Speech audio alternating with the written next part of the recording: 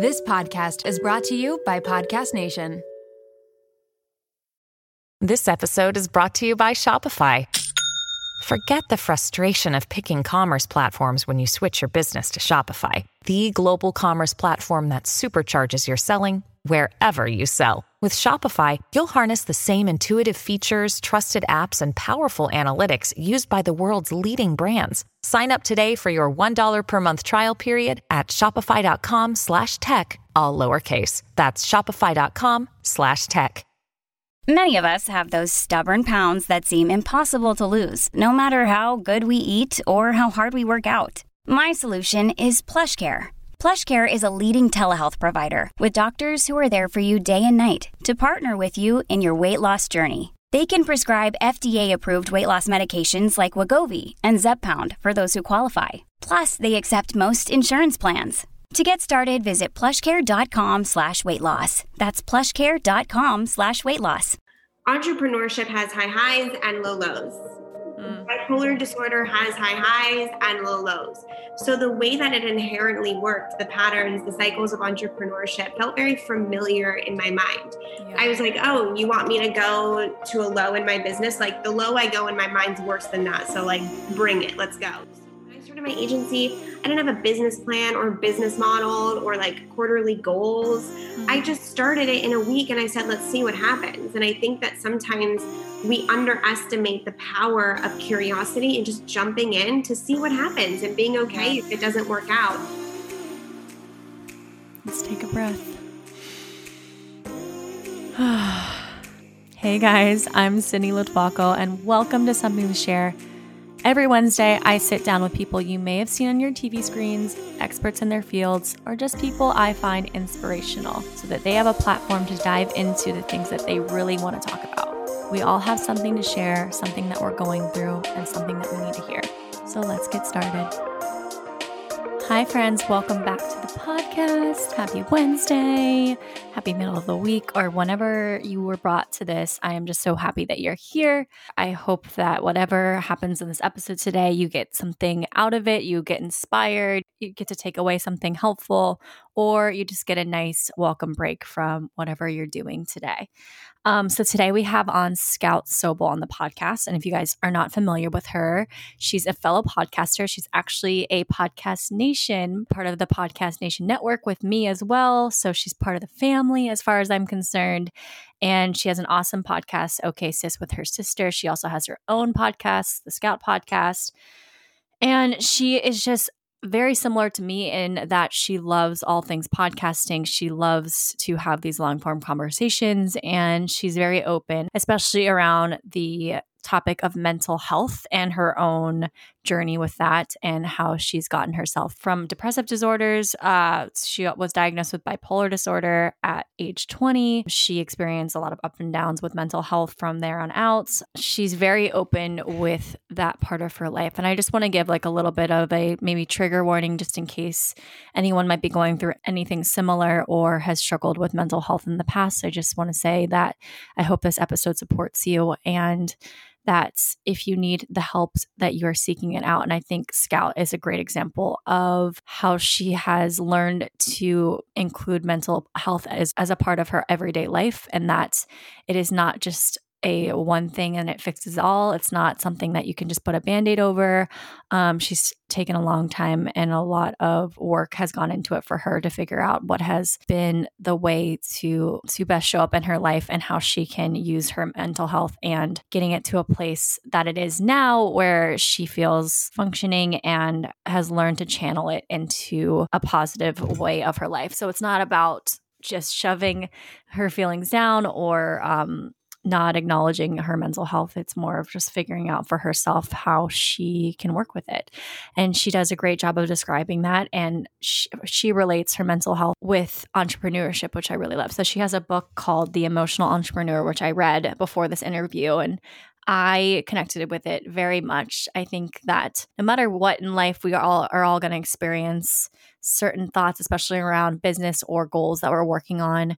And sometimes that can lead to negative self-talk or self-doubts, especially around when you're relating your self-worth or your value to your jobs or the successes that you have from work or whatever it is for you guys. I think I do that a lot. I've done that a lot in the past where I saw myself as valuable, or I rewarded myself, or I felt happy when I felt like I was doing well in my work or my business or with my dance career or whatever it was whatever job I was doing at the time.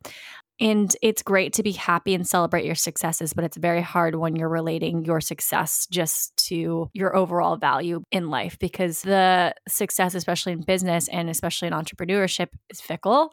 It goes up and down. It's not going to be a consistent growth necessarily every day. You're not going to just start one thing and just immediately be an expert or immediately have success overnight. For some people, it does happen, but for others, like myself, I consider it doesn't. So we talk a lot about that and just mental health around entrepreneurship. So yes, I just basically want to preface this episode with, if you've ever experienced ups and downs with mental health, or if you're currently going through things with mental health, I just hope that you are seeking out the help that you need, the support that you need. I hope that you have people around you that are supporting you. And I'm just sending some love your way. And I hope that this episode helps you in some way, especially in the regards to mental health. My something to share today. Last week, I had a watch party in Cincinnati, is where I'm living currently. And I've been trying my best now that the pandemic has subsided slightly, not really, but now that we're allowed to leave the house more and do things, I've been trying my best to kind of get to know the area of Cincinnati, get to know the people a little bit more. I have on my manifestation list to make friends. It's a thing. It's hard to do when you're over 30 or when you're 30. And just in general, as an adult, it's difficult. So I've been actively trying to get to know the area more, get to know local businesses more, and get to know the community more. So I had a follower on Instagram reach out saying that I should have a watch party for The Bachelorette, the new season for Michelle that's airing right now. And I was like, oh my God, that's a great idea. Let's look into local businesses and see if anyone's available to make that happen. So we had this watch party last Tuesday, so last week. And honestly, I swear to you, I didn't think anyone was going to show up. Maybe I'm just not the biggest optimist when it comes to my success. But I just didn't think it would turn out like it did. I was blown away by how many people showed up. I'm constantly reminded of how big of a deal The Bachelor and Bachelorette are. I just forget, once you've been off the show for a while, you just forget how big that show is and how many people watch it and how many lives it affects, which is really cool. So I basically just was like, okay, let's have a watch party. We'll see if anyone comes. If not, I'll watch the show. I'll have a couple of drinks. It'll be great. But I swear there must have been over 100 people that showed up for this. And we were supposed to do a little meet and greet at the beginning. I got there around 7. We started the meet and greet around 7. And I swear to God, I didn't sit down until pretty much when the episode was over. That's how many people were there. That's how long it took to meet everyone. So all this to say, wow. And I guess I need to remind myself and maybe someone else out there that to maybe raise my expectations a little bit more for what I'm capable of and the reach that I actually do have in the world. I tend to doubt that a lot. And I'm just being very open with all of you as I try to be on here, just because I go through ups and downs with my own mental health and things like that. And sometimes I surprise myself with the things that I'm able to accomplish. So that was a really cool experience for me and a good reminder that I do have an effect in the world and that people will show up for things. And if you're out there and you're feeling like you don't have that, I would just encourage you to believe in yourself a little bit more, especially more than what I have been. And don't be afraid to put yourself out there and plan things and try new things for yourself. You never know what kind of success they'll bring. Also, I am a very introverted person naturally. I've been introverted as pretty much my whole life, especially when I was younger. Oh my goodness. When I was a child, I had a hard time speaking in public. For example, my mom would have to order my dinner for me. I was too afraid to talk to the waitress. I was too afraid to talk to my dance teachers, especially when I was really young. And I just naturally tended to be super shy in public, especially. So that's something that I've constantly tried and had to overcome, especially as an adult, because sometimes in life, or mostly in life, you got to put yourself out there if you want any change or things to happen or people to know what you have to offer, you have to literally put it into the world. And that can be kind of hard for someone like me who's introverted, or if someone else is out there, I'm sure you can relate to that, being introverted and being afraid to talk in public spaces, or being afraid to put your work, whatever it is that you do out there, because you're just afraid of people seeing it, or afraid of it not being received well, or afraid of just making noise in a room, because that was me forever and still sometimes is. Like, for example, on the way to that watch party, I was like in the car, Nick was driving, and I was doing like breathing exercises because I was so nervous and just kind of freaking out, and just also preparing myself for talking to a bunch of people, which is really a lot for an introvert. But all this to say that I try my best to do things in life that are difficult and that I find scary. And I've noticed every time that I've done those scary things, or I've put myself out there in a way that I'd never done before, or that I was very uncomfortable doing, or I just didn't fully believe that I would necessarily get through them, I've always been rewarded after that, or I've always at least taken something positive away from that. So I just say, go do the scary thing. F the noise, especially the noise in your head, which I'm sure we all have that voice. It's like, who do you think you are to think that you could do this? Or who do you think you are to think that you can try this new endeavor? Like all of those little voices that we always have, that I have all the time, that I have to be like, shut your mouth. Stop talking to me. I'm going to do it anyways. Yeah, just do it anyways. If you're terrified of it, do what you need to pump yourself up, to prepare yourself, to get your head in the right zone, because we're all worthy of so many amazing things and of success, and of being pleasantly surprised with the outcome of something that you tried to do that was super scary. So my something to share is just freaking do it. Even though it's terrifying, even though you have to take probably 2 days after whatever the thing is to recoup from whatever it is, just do it. And know that people like me are actively having to work on this constantly, and actively having to push myself out of my comfort zone. But there's so much to come from that space, from being in. As Brene Brown says, you have to be in the arena. You have to put yourself in there.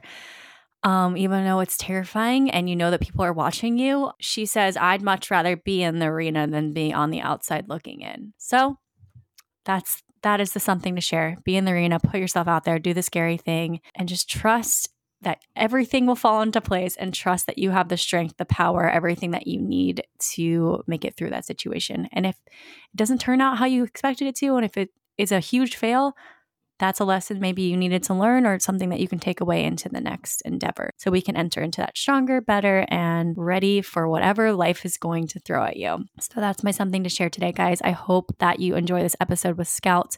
Please tag us on social media, repost these to your stories. I love seeing them. Tag me, Sydney Latwaco, and tag the podcast at Something to Share Podcast on Instagram, and we'll repost you. And my last request is that before you go, you write a 5-star review, because I love reading them. They help me to grow this podcast and get it out into the world to the people that need to hear it. So without further ado, guys, here is Scout.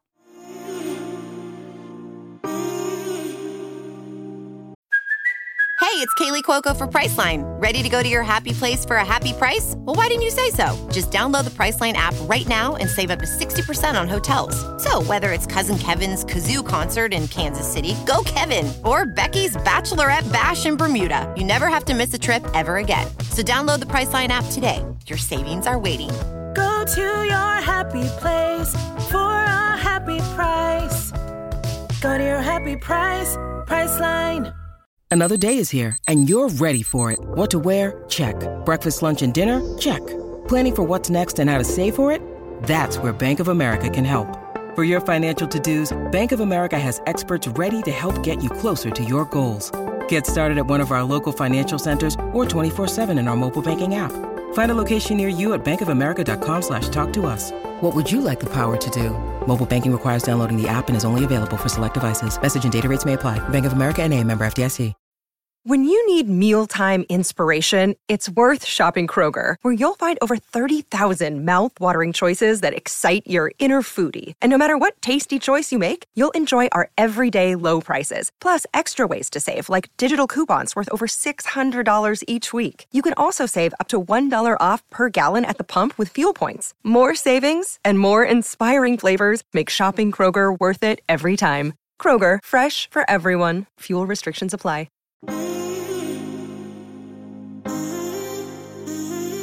Yay, Scout, welcome to the podcast. Thank you so much for being here. How are you?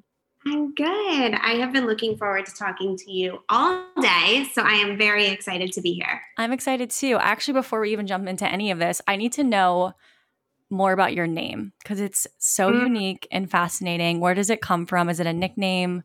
Where does Scout come from? So it is a nickname that my friend gave me when I was younger, and it is off or based from the character Scout from To Kill a Mockingbird. I don't know if you read that book. I read it a very long time ago, so I don't exactly remember exactly who Scout was in that book, but that's where it all originated, and it really stuck, and here we are today. It's such an iconic name, especially for what you're doing. It's like the agency, your podcast. I love that you have that. You're welcome. For those of the people that don't know who you are, can you give us just a brief little part about who you are, what you do, all of the things that Scout does? Yeah, so I am Scout Sobel. I am the CEO and founder of Scouts Agency, which is a female-focused PR agency that specializes in getting women as guests on podcasts.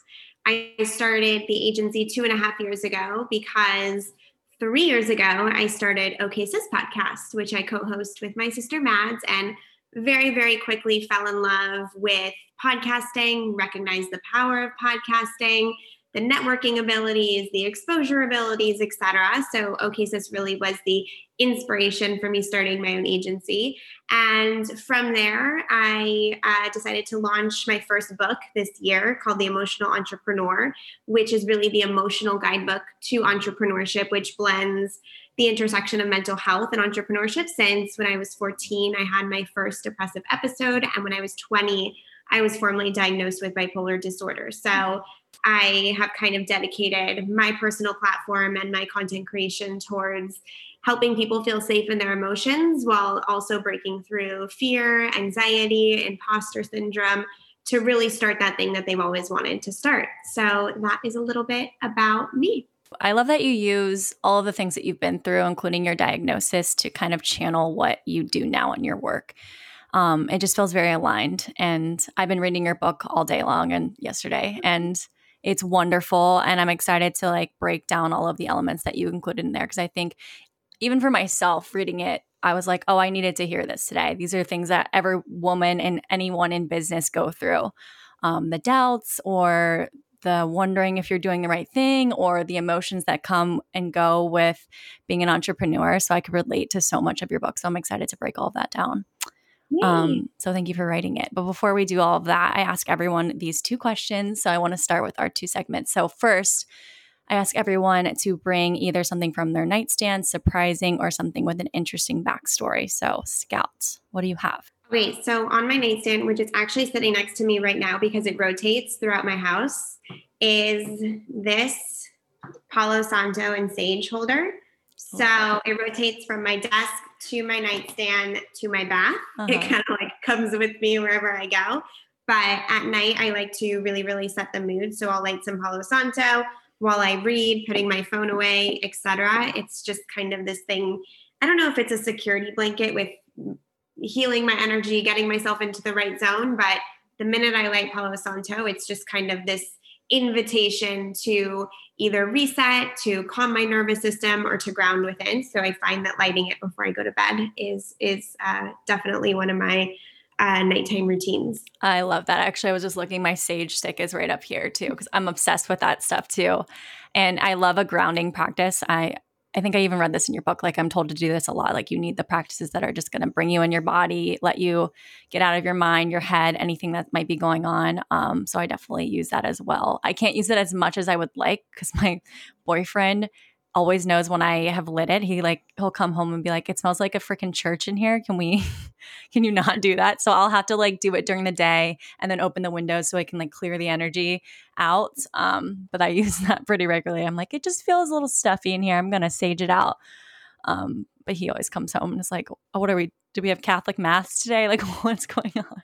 You know what? My husband hasn't made a comment yet. He might have thought about it in his head, but it hasn't come out of his mouth yet. So I'm going to keep going until I suffocate him with Palo Santo. There you go. Pick and choose your battles.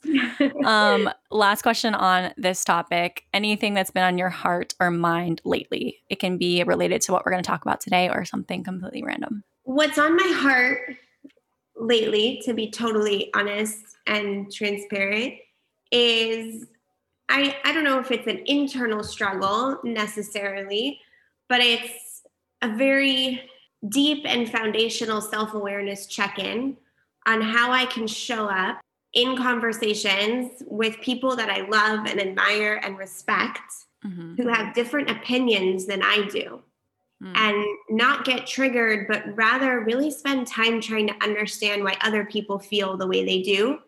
Obviously, this is prompted by our world today and how divisive it's gotten. And I don't think we have ever lived through a time where those closest to us can have such different opinions, and that could threaten a relationship and a friendship, which is just ludicrous in my mind. So what's really on my heart is how can I show up in support of others who have different opinions than I do? How can I hold space for different opinions? And how can I challenge my own opinions to come from a place of love versus fear or being triggered? And how can I kind of be more in connection with the people around me who don't necessarily think exactly like me? So that's kind of what I'm internally, that's on my heart that I'm working on, because I think that if I do that, I can ease some of the tension in my immediate surroundings and provide and promote a little bit more connection and a little bit more love. Yeah, I love that. And it's such a hard topic to kind of think through, because I think last year especially showed us how differing everyone's opinions can be about every single topic under the sun, and how that can easily divide us, whether that's in friendship or even in relationship, or it can be online where you post something you think is going to be like very normal and not get a lot of reaction out of people, but it can be like completely the opposite of that.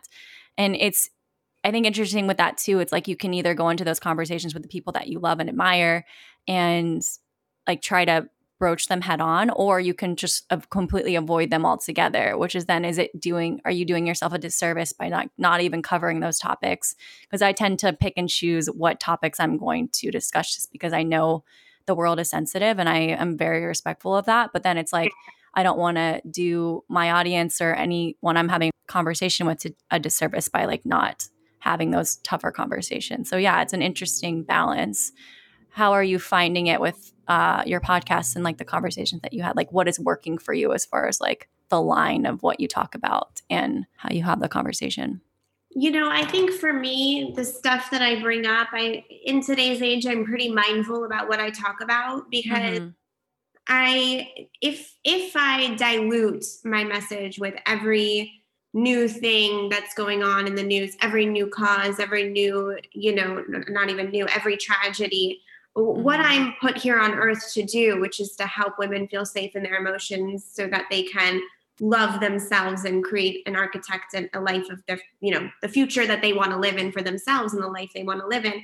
If I repost everything, if I comment on everything, if I, my purpose actually gets diluted and I can't serve the people I'm supposed to serve. And therefore my positive impact on the world is not going to have as big of a ripple effect. Yeah. So I choose very consciously what I post about on the internet. It does not mean that I don't have internal conversations with myself about these things, or talk about to my husband and my friends and my family, et cetera, about these things. But for me, the part that weighs heavily on my heart right now is how am I showing up to the people that are actually in my inner circle, in my life, who have different opinions. And it's mostly a self-awareness scan of, why do I get triggered when someone says this? Or why do I get triggered when someone feels differently about this? And trying to not necessarily look at all of this that's happening in the world from a state of reactivity and fear, but rather I'm really trying to understand why people come to the conclusions that they come to, while still holding them in complete respect and love and acceptance. And so that's not part of my online mission in this moment. It's not like quote unquote one of my brand pillars, but it's the work that I'm doing internally at home with my friends and family and neighbors and community members. And I hope it's the work that we all can do, because I think that if we can all come from a state of love versus reactivity and being triggered and angry, this world can be a little bit more pleasant. Yeah, I agree. And I think it does start with your smaller circle and the people that love and care about you when you're going through figuring out for yourself. Because it is a challenging thing to do, but it's almost easier to do with people that you already have the love for. It's much more difficult to do with people and strangers online. But when you start it, I think in that smaller space and you grow to understand and you have that like love that you're putting on other people, I think then it can translate into an online space. But I think it's great to start small. Like I think a lot of times we're all just like jumping to like putting it on the platform, using it as content, like jumping on this bandwagon, reposting the thing in support. But sometimes it's nice just to like go back to just your people and then working it out amongst them at least first. So yeah. Yeah. And for me, I definitely was not planning to talk this, but this is the beauty of podcasting. You go into these conversations. For me, I saw a lot of harm sometimes with that repost culture. Yeah. I was involved and very heavy in that repost culture. Just everything that came on, I reposted. And, I'm embarrassed and shameful to admit that I would call my sister and be like, I don't fucking know what I just reposted. Like, I don't know the history of this. And I felt obviously the pressure to repost from certain communities on the internet, et cetera. But once I kind of internally checked in and was like, wait a minute, I'm not even educated on this shit right now. Like, why am I doing this? And so then I just saw also greater harm with a certain issue that happened that created a ripple effect in my community. And so for me, it's been being, stepping back and not feeling the pressure to do things for public appearances, but actually doing the work that really feels good in your heart and in your real life. Sometimes when we feel the need to just slap something on the internet without intention, without research, without really thinking about it, it can spread a fire that maybe if we, instead of using that energy to do that, stood in ourselves and called our friend and had a conversation about it, called absolutely. someone we loved and had a really, an hour talk about what's going on and what we feel about it. I think those things are so impactful. And so I've been finding myself in those spaces more because I do want to, I want us to come together more, not in the same opinions. We don't have to have the same opinions, but just coming together with a little more respect and love for our fellow humankind. So I love that. Yeah. And I think I am feeling a slight shift. I think with last year and how the repost culture and just like being at the front of everything, I think it's shifted a little bit where now it's almost of more value when you take the time, when you really think on it, when you really like do the extra research or whatever it is that you need to do to like then when you like feel very inclined to share something, then there's like more meaning and truth behind it. I think in the long run is more effective. But it's an interesting pull and push battle. I totally understand what you mean by that, but we can always just try to, like you said, spread a little bit, come from a place of love, at least try, and then going from there. Yeah. But we could talk about that for the entire hour. Yeah. That's what's on my heart. And I made it very known on Instagram. Like, for example, when Texas passed their abortion law, that's something that I felt very strongly against. And so I posted about it and I just said, hey, like, when I post about something, it's because I really feel deeply about the issue and feel connected to it and understand it.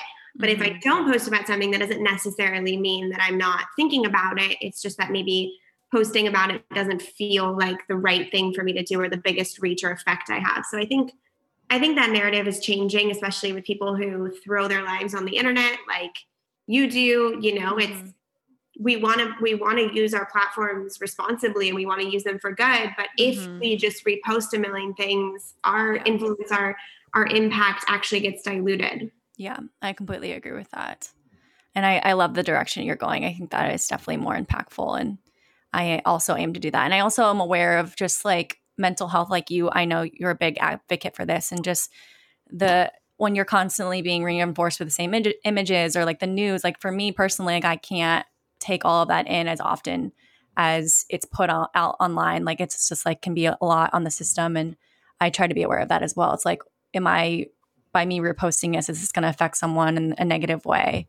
So yes, Yeah. Talking about mental health on the internet is It's a whole, can be tricky. It's something I navigate every single day. And I think it's always important when I talk to be like, this is my experience. This is what worked for me.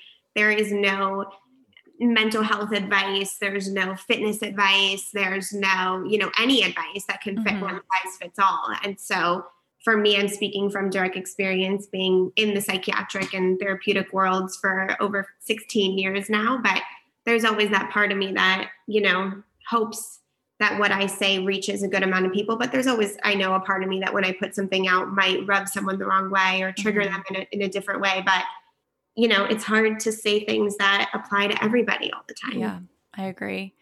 So let's get into your experience, because I know you mentioned this at the beginning that you were diagnosed with bipolar disorder. Can you talk me through like your experience with mental health, the up and downs of it, and like how that has brought you kind of to where you are today? Yeah. I mean, my mental health journey really goes back to when I was in kindergarten. I remember the first time I experienced anxiety, and it pulsated through my body so intensely that for 3 whole days, the whole weekend, a teacher yelled at me on a Friday because she thought I did something, but it was the guy next to me who did it. And it was all like 15 seconds. She was like, "Oh, sorry, you didn't do that. Sorry about that." But it filled me with so much anxiety that I didn't even tell anybody because my little brain was confused as to what was happening to me. Yeah. I just didn't understand. And I remember carrying it home with me all weekend. Like it was just impossible to get rid of, but I didn't say anything. And so that's one of my earliest memories. And I definitely had some behavioral issues, first grade, second grade, third grade. I would, fight my mom when she tried to get me into carpool to go to school. I really wanted to socially isolate. I never wanted to go to camp. I tried to call in sick all the time. I really wanted to be alone. I just wanted to be alone. And I had anger problems. Like my parents hired a meditation teacher to come in when I was like 7 to create this land that I would go to when I was angry. So anyways, all that to say is that seeds were being planted when I was younger. And by the time I started 9th grade in high school, my mom was diagnosed with multiple sclerosis and high school hormones, puberty, whatever. It just hit me. It hit me like a ton of bricks. And I went into a depressive episode pretty quickly. I really stopped taking care of myself. I used to put cute outfits on. I kind of just threw on sloppy sweatpants and I stopped eating. I started binging and restricting food. And while I don't identify with the experience of an eating disorder, I can look back and really knew that I was using those behavioral, or using food as a way to control some things since everything else felt so out of control. But very quickly got out of that pattern. I started self-harming. I started locking myself in my room and staying up late at night alone. And so once my school found out about the self-harm, they notified my parents and I was put into therapy. I definitely resisted like the first 3 therapists. I was such a bitch just sitting there like, I'm not going to fucking talk to you. I was like, Lord, child. And then, my parents wore me out with taking me to so many different ones. And so that's really where I started my therapy journey. And I took a 500 question test that basically, it's like a behavioral mental health test. It ranked me in the clinical, and it was like I was bordering clinical and chronic depression at that time at the age of 15, 16. And but nothing was really done to me. I wasn't placed in intensive treatment. I wasn't put on medication. And I think it's a blessing and a curse. I think it's a blessing because it allowed me to really see what was going on before intense intervention was made. Yeah. And it's a little bit of a curse because I can imagine if I was pulled out of school for a year and just really sent somewhere to work on this, it could have saved years of my life. Who knows? But I went up and down in high school. All my friends knew that I was the emotional one. They would make fun of me and be like, Scout, go in the corner and write a poem. And it was good. It was out of fun and good love. They loved me, but it was definitely very known that I had different emotional patterns. I took a lot of mental health days. I had anxiety attacks, etc. But it wasn't until I left for college that my mind started to exit reality. As a freshman, I started thinking that men were following me home, that they were under my bed, in my closet, waiting to come harm and kill me. And so I would plan escape routes. And I always had 1% of me was like, this isn't true, but my body felt as if it was. And I was afraid as to what would happen if I lost that 1% of my foot in reality. So that was when I called my parents, and, they were wondering, is our daughter just sensitive? Can she, my parents had just gotten divorced. Is she not really settling well, leaving the house for the first time, or is something more happening? And it became very evident that something more was happening. And that's when my journey with more intensive therapy, I was introduced to psychiatry, started. But once I was diagnosed with bipolar disorder type 2, which leans more towards depressive episodes versus manic episodes. Since then, I've gone through outpatient twice. They locked me up on a 5150 and deemed me a threat to myself and society. I went through a plethora of medication. I almost went through electric shock, whatever therapy, because no medication was working. And I suffered from catatonia, which is when my nervous system gets so ramped up that I lose motor skill function and I kind of become paralyzed and can't talk for hours on end sometimes.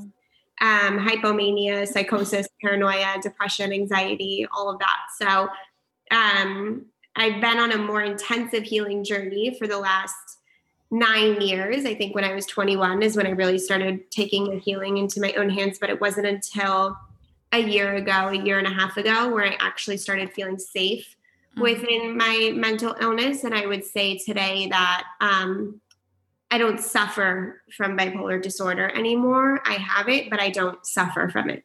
I mean, that's an amazing journey. And I can't imagine the ups and downs of all of that. What eventually led you to healing, or just having your own way of managing your disorder? And because if you were looking at you right now, like, without knowing your story, I would never guess any of those things that you've been through. So like, how did you manage it, and how did you find a practice that worked for you? Because you said that the medicine wasn't fully working. You were trying all these other things. Like, what was the thing that changed for you to get to a better place? I started dating my husband at the age of 21, and we had dated in high school. So I'd known him previously, and he was fresh, a year and a half sober at that point. He's 10 years sober today, thank God. And 2 months into dating, he looked at me and he said, I don't care if you're depressed. If you're depressed and hopeful, I can be in this relationship. If you're depressed and hopeless, I can't be here. Wow. And at that point, I had dropped out of college because of my disorder. I couldn't hold a minimum wage job as a gelato scooper or a hostess. I had an intern position at C Magazine that I had to quit, heading nowhere fast, essentially. And it was like I wasn't going to lose him. There was something in me that said, if you lose him, I don't know how many more signs or how many more people are going to fight for you.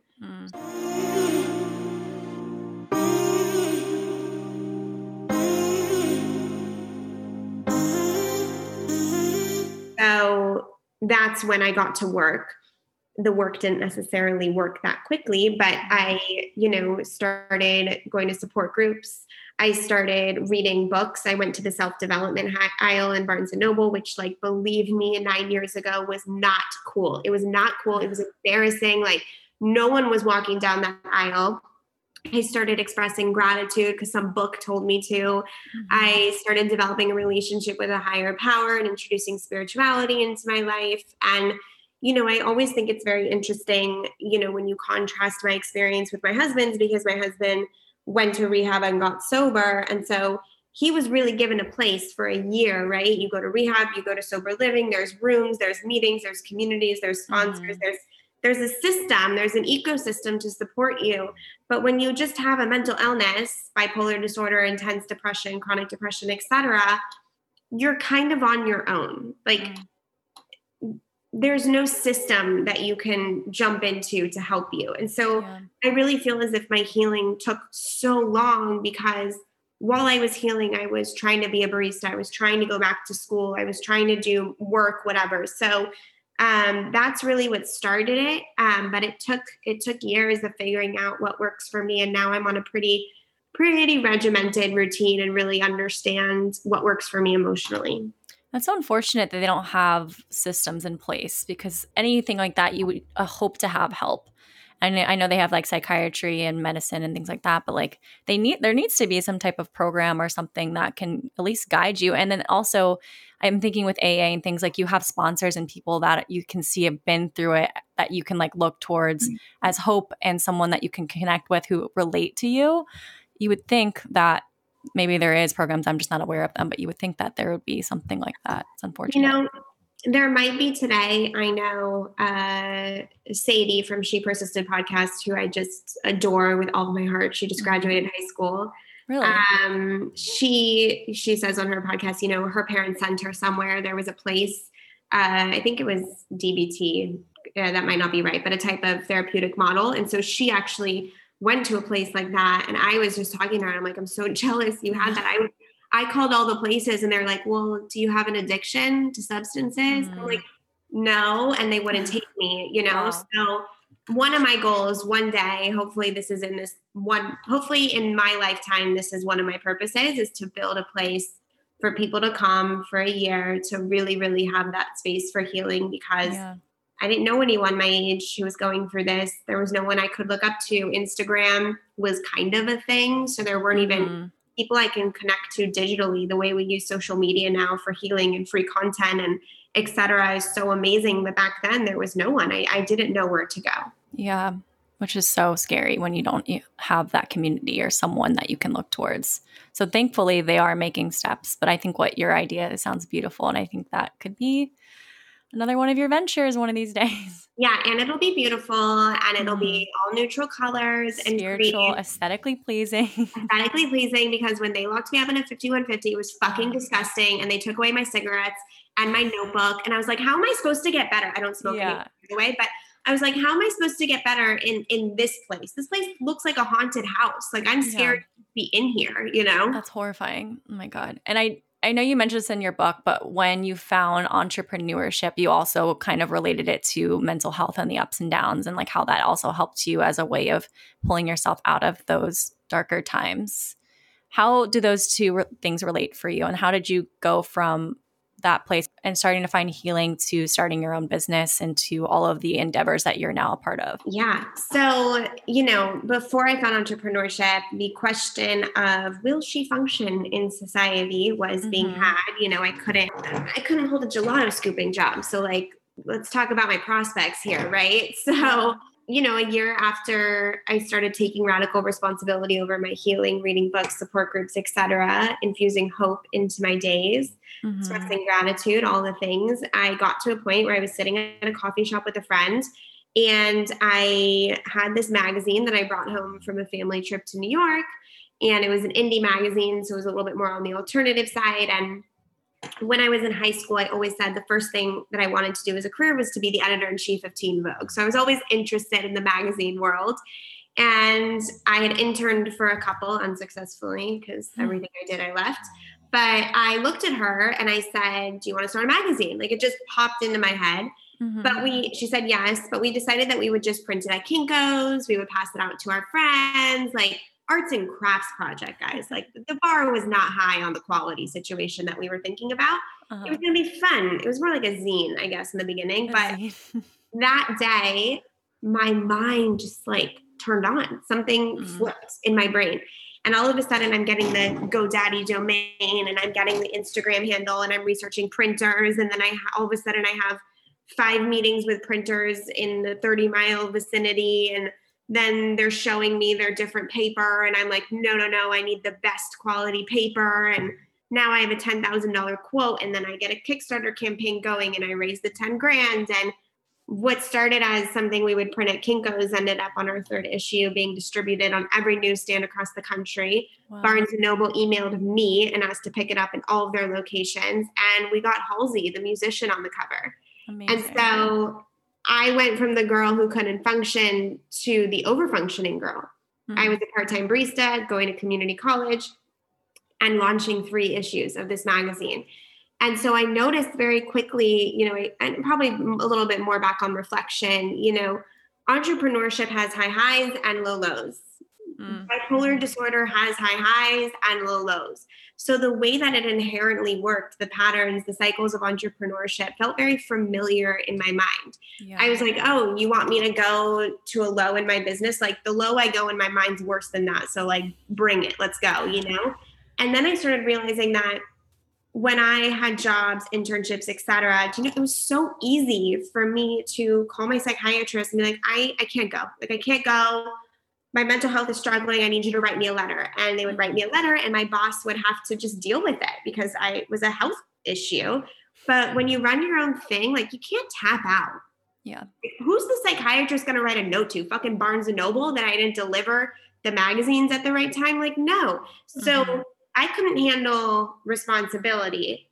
I could only handle responsibility when it was all on my shoulders, when there was like over responsibility. So kind of those 2 points, the amount of pressure that it put on me to show up because I was the only one that could, forced me to, and pushed me through those emotional paralysis blocks that I had beforehand, and how it went up and down was so similar to my disorder that I just felt at home. And I knew that I, within my mental illness, could not work a regular job. I love that it gave you the different perspective on entrepreneurship from your own mental health, because sometimes when people see those low lows, like you, from experiencing them, you already understand it and it's not as like daunting to you. But sometimes someone would see the low, say they're starting a business and they got that high from the beginning and then all of a sudden things aren't going well. That could be for someone thinking like, oh, I'm not cut out for this. I have to quit. This is not meant to be. But for you, you could see the ups and downs of it so you can understand it, which is so interesting. Well, I think that the reason I've become successful as an entrepreneur, which, keep in mind, I started that magazine at the age of 22. And I started Scout's agency at the age of 27. So in between 22 and 27, like I was trying different stuff: magazine, digital media site, blog, another podcast before OK Sis. I think I did a social media agency for 2 months. Like those 5 years were me trying anything and everything I could to be a successful entrepreneur. And I don't like to say I failed at them because that's not how I perceive those. I was just never successful in actually making a business work monetarily.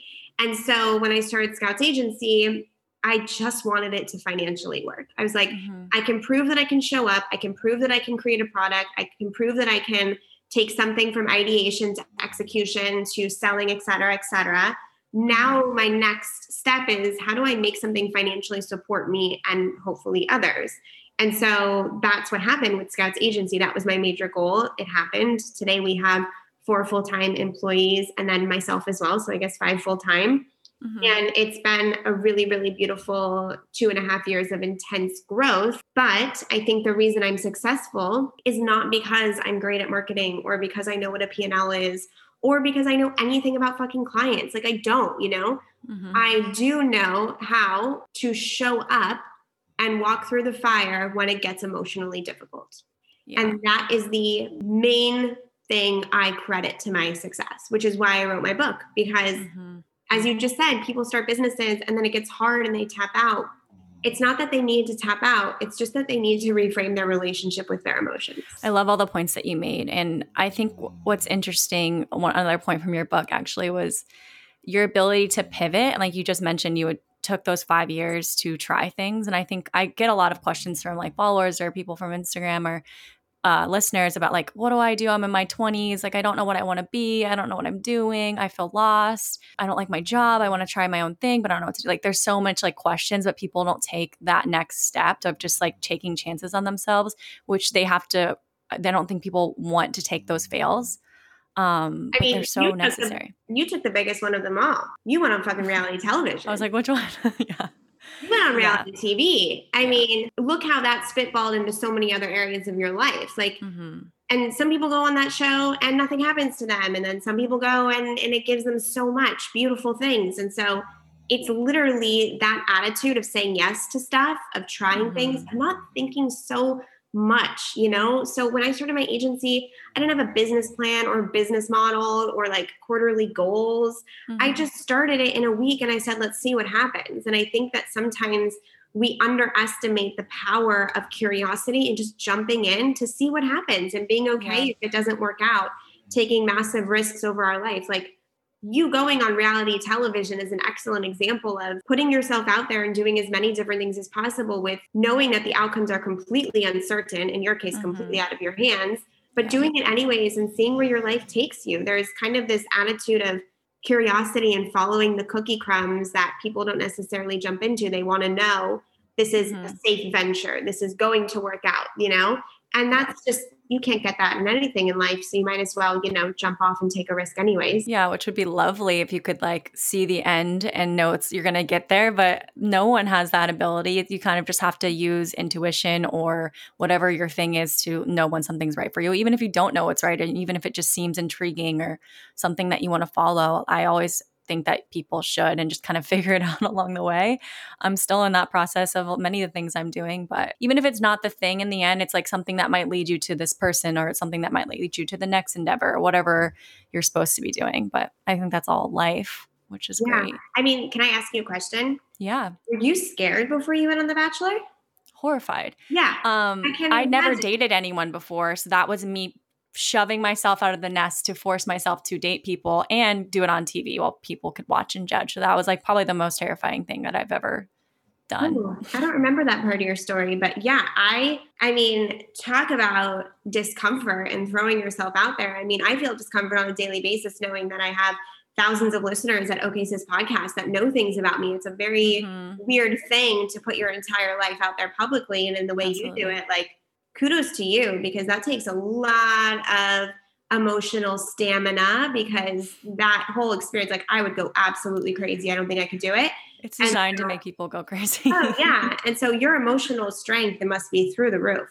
Oh, thank you. I appreciate that. But yeah, I mean, I agree with so much that you're saying. It's just like you kind of have to take those chances in life, because honestly, for me, it's like I never want to be at the end of my day wondering what if I had actually taken that really scary route. Yeah, and it doesn't have to work out exactly how you think it's going to work out. It's either way, it's a new direction and it's exciting and fun. One thing you mentioned in the book that I want to bring up too is the idea of putting your value on your business and the highs and lows of that. Like, I feel like myself, I do that all the time. Like, if I'm getting deals or if I'm having increase in listens or if I'm getting more followers, even like that can easily be related to value. Like, how do you separate those two things? Because you broke that down really well in the book. That's so hard. Yeah. It's so hard. And it's something I come back to time and time again. So my first test was, how can I feel okay in my business and in my day-to-day and in my worth when a client's upset, right? Like, when a client used to get upset, my whole day was shot.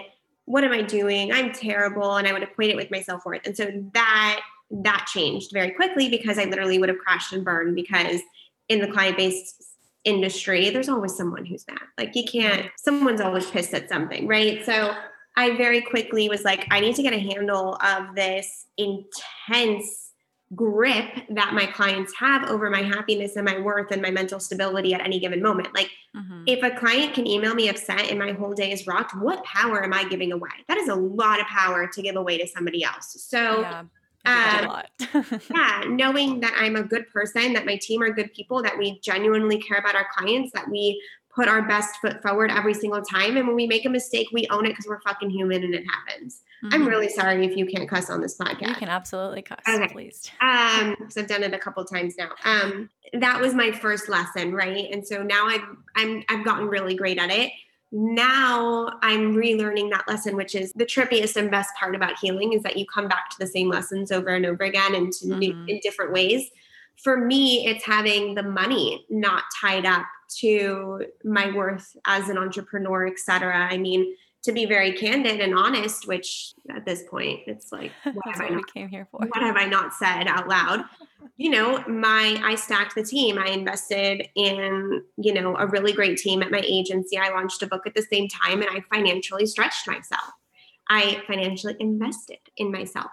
And when the revenue wasn't hitting the exact number that I wanted it to hit, literally a week and a half ago, I had to take a walk, and I was crying hysterically, walking around my neighborhood, looking like an absolute crazy person.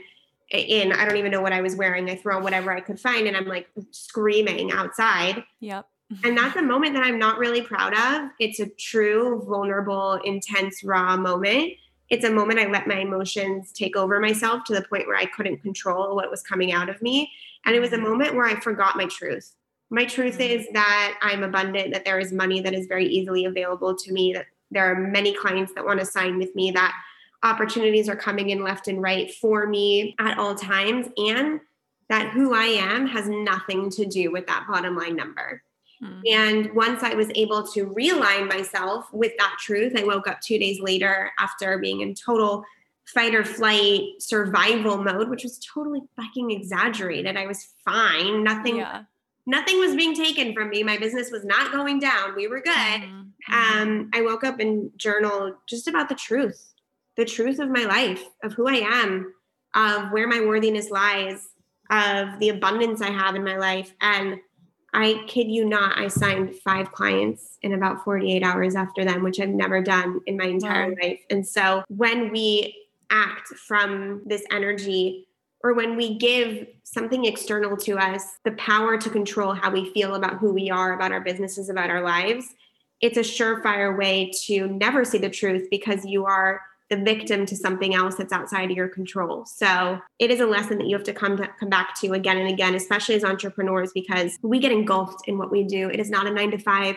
It is not someplace we clock out. And so differentiating who you are in here outside of all of this is really, really important. Yeah, that's beautiful. Yeah, because I think the factor that we care about it so much and you want it to get to that level or whatever your goal is, or that revenue, because we have that so attached to us and how much that we care about it, that it can easily be connected to how we feel about ourselves. And I think that's a great point that you make, just separating the two. So no matter what the ups and downs are, like your value is innate, it's always there. This is something that you're trying to produce, and naturally it's going to have ups and downs. So I love that. I think last few questions, because of your mental health journey, like what are your practices there? How do you maintain that now? You mentioned some spiritual practices and things like that. Like how are you maintaining that as you grow, as you continue on in business and things like that? Like how do you keep your mental health to where you need it to be? So my mental health is, sometimes I get upset when I'm in a state of resistance of how much I have to do to really keep me operating at this level. But then I remember that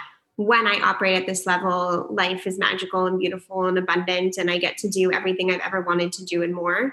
So if you are feeling resistance to really implementing a pretty strict ritual and routine around your mental health, I would really look at that resistance and ask you if the life you're living is currently better holding on to those maybe toxic behavioral patterns, and what it would look like if you knocked those out and really worked hard. What kind of life could you have? So for me, working hard at my mental health every single day is a non-negotiable. I get at least 8 hours of sleep every single night. I prefer 9. I'll go to 10, and I'll go to 10 if I can. I don't look at my phone for the first 2 hours in the morning. I mean, I don't look at my text, my Instagram, and my emails. I go on it to put a podcast on or a meditation, but I'm not checking notifications on my phone or scrolling or anything for the first 2 hours. I journal first thing in the morning, every single morning. Every now and then I miss a day, but like very rarely. It's the first thing I do. I grab my coffee, I sit, and I just emotionally process and dump and spend time with myself. Then I do about a 10 to a 15-minute meditation. Then I do some, again, 10 to 20 minutes of movement with Melissa Wood. She's incredible. And I put on a great podcast, make myself breakfast. Like I just don't, all that time I'm not looking at my phone and I'm alone. I need a lot of alone time. And so that's really non-negotiable in my morning. One of the main things I do to help my mental health is to put the phone away. Like, I don't care if you listen to anything. I don't care if you like me. I don't care if you think I'm crazy or whatever. If you walk away from this podcast and you decide to put your phone away for an hour a day, like I have done my job, because I think that we forget, one, we don't connect to the part of ourselves that is just us inherently worthy, because we're so consumed and bombarded by stimulation, by images, by messages, by text, Instagram. I mean, it's absolutely insane. So for me, a non-negotiable is making sure that when I don't need to be on my phone, I don't need to be on my phone and I'm doing something else. I have a coach that I meet with about once a week. I've kind of like made a support system there for myself that's a little bit more intensive than therapy, because I think I'm someone who just needs a little bit extra support. I go for cupping once to twice a month, non-negotiable. I spend a lot of time alone doing things that are intentionally resting. So if instead of scrolling on Instagram or binge watching a show on Netflix, which, we do every day, I do it every day as well, but adding in a time for a bath, adding in a time for a walk with my partner, I call him my husband, adding in some cooking time, putting your phone away and putting on some bossa nova and cooking. So I get really mindful about curating moments that nourish me and make me feel good and connect me to my life and my surroundings instead of sucking me into a vortex of external stimulation. So phone away and doing things that fill my cup up. Maybe for you, that's yoga. Maybe for you, that's walking. Maybe for you, that's cooking. I kind of have a list of things that make me feel good, and I make sure I do them every day. They're so important. And I love a good morning routine or just like a self-care practice, because I think most people will put those to the side, or they're things that we will do when we're feeling good already. But it's like those things that you have to do every single day and having non-negotiables about it. Sorry, my dog is trying to get me to pay attention. That's usually fine, but she's passed the fuck out on the couch over there. But yeah, having those non-negotiables and like knowing what you need for yourself and staying true to that and respecting that, because when you push those aside, like you're just already starting from a deficit, especially in the morning or the beginning of your day. It's like so important. I'm trying to refine mine now and like taking even more time for rest, because before or in the past, I'd always been the one that's like, I need to be filling up every hour of my day with activities and I need to be go and get the grind. But now I'm like, no, I actually need a lot more rest than most people probably do. And I need more time just to like reflect and think and take walks and be with myself and my own thoughts and like not have all the other external factors. So I think that's so beautiful. And I love that you have that like down. Yeah, it's annoying how much alone time I need sometimes. But. I think I'll just do last few questions. First, what Scout do you want to be remembered by at the end of your days, or just even like in general? It's something that I think very little about, like legacy questions kind of things. I've always wondered why I don't think about them so intensely, but I guess I would just want to be known as someone who cared about others, or who cared about alignment, fulfillment, purpose, someone who believed that people could overcome no matter what their life circumstances are, and someone who was always a proponent for a better, healthier, more fulfilling reality for others than what they're currently living with today. I love that. I think last question I have is any last piece of advice. You've shared many different types of advice, like any last leaving piece. It could be what we talked about or general advice. I don't know so much if this is advice, but I would invite others to, or all of you listening, to really start to believe that you're safe in your emotions, to really not be afraid of them, but to rather invite them in and get so attuned with them that you understand why they're running through your body, why they're overtaking your system. They're usually warning guides, signs, detours, all of the good things. So I always just invite people to adopt the belief that they're safe in their emotions, that their emotions are there for a reason, and we get to hold them as holy, sacred, all of the things.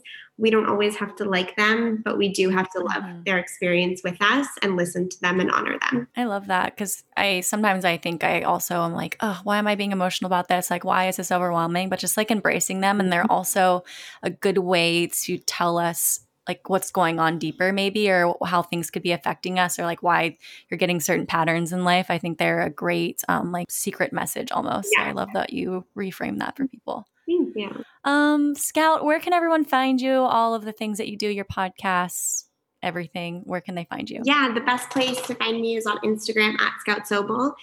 In my bio, you can find links to Scout's agency, OK Sis Podcast, my personal podcast, Scout Podcast, and then you can get my book, The Emotional Entrepreneur, on Amazon, which is also in the link in my bio. Love that. I highly recommend the book. I read the whole thing, and I think it was very even helpful for me just before this podcast, but also just like in general and what I'm doing in business too. So thank you so much. Thank you for everything. Have a great day. You too. That is it for me today, you guys. Thank you so much for being here and for listening. Before you go, make sure that you rate, review, and follow, as well as subscribe so you never miss an episode.